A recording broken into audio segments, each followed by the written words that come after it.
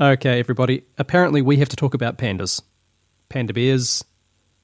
And just animals in general, because there's a lot of you out there that think that they aren't real. It's crazy, crazy stuff. Interesting, but crazy.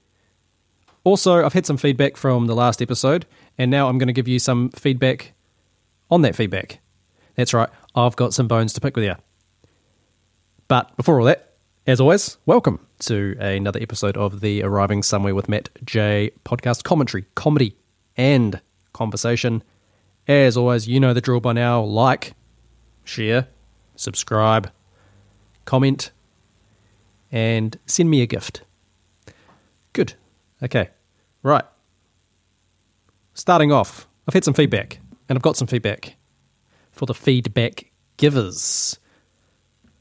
So it's mostly positive feedback, but I'm going to focus on Lisa here. So Lisa, you said when I was talking about the jabs and what can come off of people, the shedding, instead of shedding, it sounded like shitting to you. Now, this is just my Kiwi accent, clearly, and that was quite amusing to you. Now, look, I can't help my voice, Lisa. This is just who I am, and I feel personally attacked. It's a bit of is it a microaggression? No, kind of a hate crime, actually. You will have to, send me a gift, as I said in the intro. I will be expecting an apology and a gift in the mail, preferably a monetary gift for the hate crime. Otherwise, there will be some court action happening, Lisa. I can't have my good name smeared like this. But in all seriousness, the shitting thing, this has happened before. This has happened before, particularly with Europeans. We used to have quite a few backpackers and things stay with us where I was living previously, and this is many years ago now though. And we had some Swedish woman come and stay with us. They were about 20, and apparently how the Kiwi accent says, well, I'm going to spell it because you're probably going to hear it how they hear it. D-E-C-K. How you would say D-E-C-K is dick. That's not the same as dick, but the Swedish woman heard it as dick. Now, what was happening was I was trying to explain, because they'd just shown up to the house and we're just sort of giving them the general layout, and I was trying to explain that, upstairs, that's where my room is up there, and my room's the one with the deck coming off of it. And I said, sometimes we hang out on the deck, so you're more than welcome. She's in hysterics by now. And, we're all friends after that, of course. It was all fine. But this is just a problem I've had for many a year getting to know foreigners. That, is it just me or is it just the Kiwi accent? I don't know. But apparently dick sounds like dick and shed sounds like shit. What crazy word am I going to say this episode? I don't know. We'll find out. Also, Lisa was kind enough to mention that I pronounced the state wrong, or the area in the particular state where they're launching the weather balloons with the geoengineering spray. It's Baja. And, I have heard that before. And I don't know why I got it so badly wrong, but Baja. And my pronunciation made you giggle, Lisa, because, that's just what I do. I'm a clown, apparently, to you, Lisa. So what I'm going to do, Lisa, is send you some New Zealand town names. They're all going to be in Māori. And I expect a response back, how you pronounce them. It should be quite entertaining on my end. So I'll get that flicked through in an email. Now also, actually, you know what? I should dedicate this episode not to Lisa, because you committed hate crimes. Trish, my tinfoil hat, actually kind of inspired this episode because she did a Instagram story on and asked people about their favourite conspiracies to end the year, and then she listed them off. And one of them was pandas aren't real. And I'd never heard that before, and I kind of wanted to know what on earth was going on. So this is why I'm talking about pandas today. And Trish was also cry laughing at the last episode. So, it's lovely. That's lovely. I'm glad I'm entertaining some of you folk out there. That was folk and not, another word that you might be hearing it different through my accent. I'm just now I have to explain everything. Lisa, you've got into my head. Okay, well, look, I think I've slammed some of my audience enough. Well, Lisa, anyway. And it's not good form to do that. You're not supposed to shed on your audience. You see what I did there, Lisa? Shed with a D instead of using the actual S word. Anyway, you're not supposed to shed on your audience too much because they won't come back. So we'll move on, shall we? Into the Pandaverse, into the panda world, the weird, wacky world of panda bears. So this was a conspiracy theory that supposedly popped up on TikTok, the crazy platform TikTok. I think it was earlier in the year, this year, but maybe it's been going on longer than that. I think one of these articles does mention it. But look, I'm not doing a deep dive on panda bears. Okay, I've just gone shallow, general information on what this conspiracy is supposed to be. Because why are we focusing on panda bears exactly? I think there's more important things than panda bears. So this is I've got one from The Star and I've got one from Rolling Stone, and then there's Reddit conversations going on as well. So I'll just read a bit from both. It just says, few animals are as beloved and protected as giant pandas. But while the species holds the status of national treasure in China, its very existence is currently being questioned on TikTok. Some users of the platform claim that pandas aren't real. So what's with this conspiracy theory that seems to fascinate the younger generation? Now, I'll go to, I think the Rolling Stone article's actually got a bit more detail. It says, some have speculated that pandas are simply humans in bear costumes, as discussed on the Rolling Stone podcast. Okay, it's from on a Reddit post from 2015, with the headline, "I'm fairly certain pandas are just an extremely elaborate hoax," received a few thousand upvotes, with people speculating whether pandas are just humans in adult costumes because of how human-like a lot of their movements are. Others have also pointed out odd facts about pandas, such as that they are carnivores that almost exclusively eat bamboo, or that they famously refuse to have sex in captivity.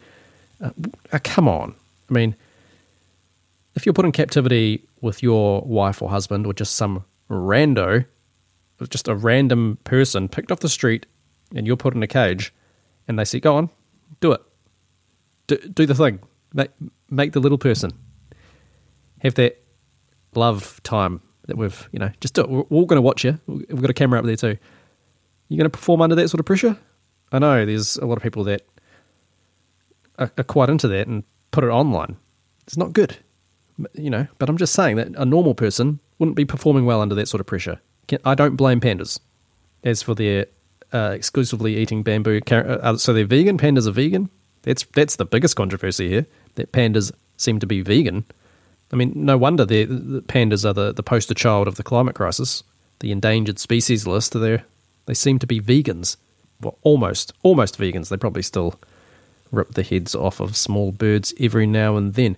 So it says, to underscore what they perceive to be the evolutionary impossibility of their existence, as in they have a weird diet and don't seem to like to mate.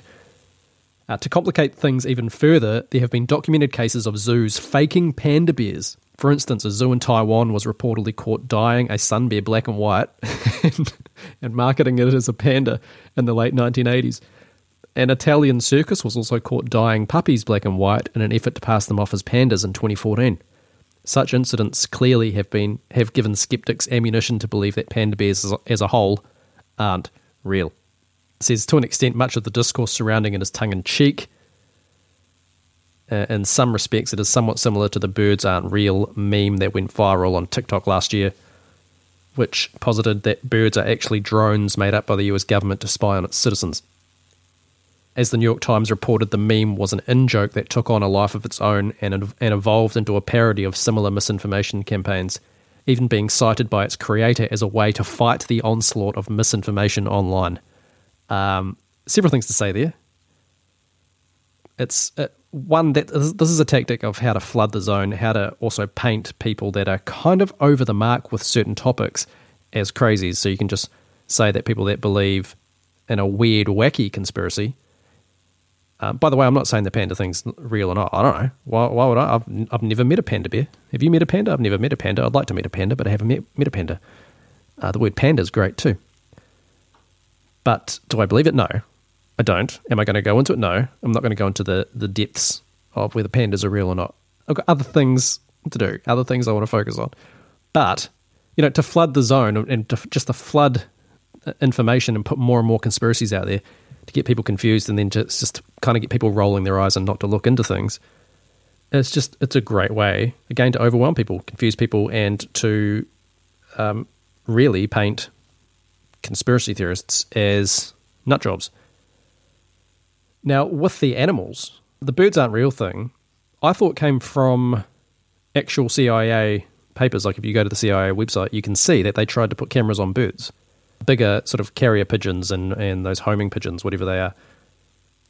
They had missions, particularly in the Cold War, where they like this, and they wanted to unleash them we're unleashing our pigeons on the Soviet Union. Ooh, this is such a great topic. But you can go to the CIA's own documents, and they were writing about this, putting cameras on birds and having them take photos and record areas and people.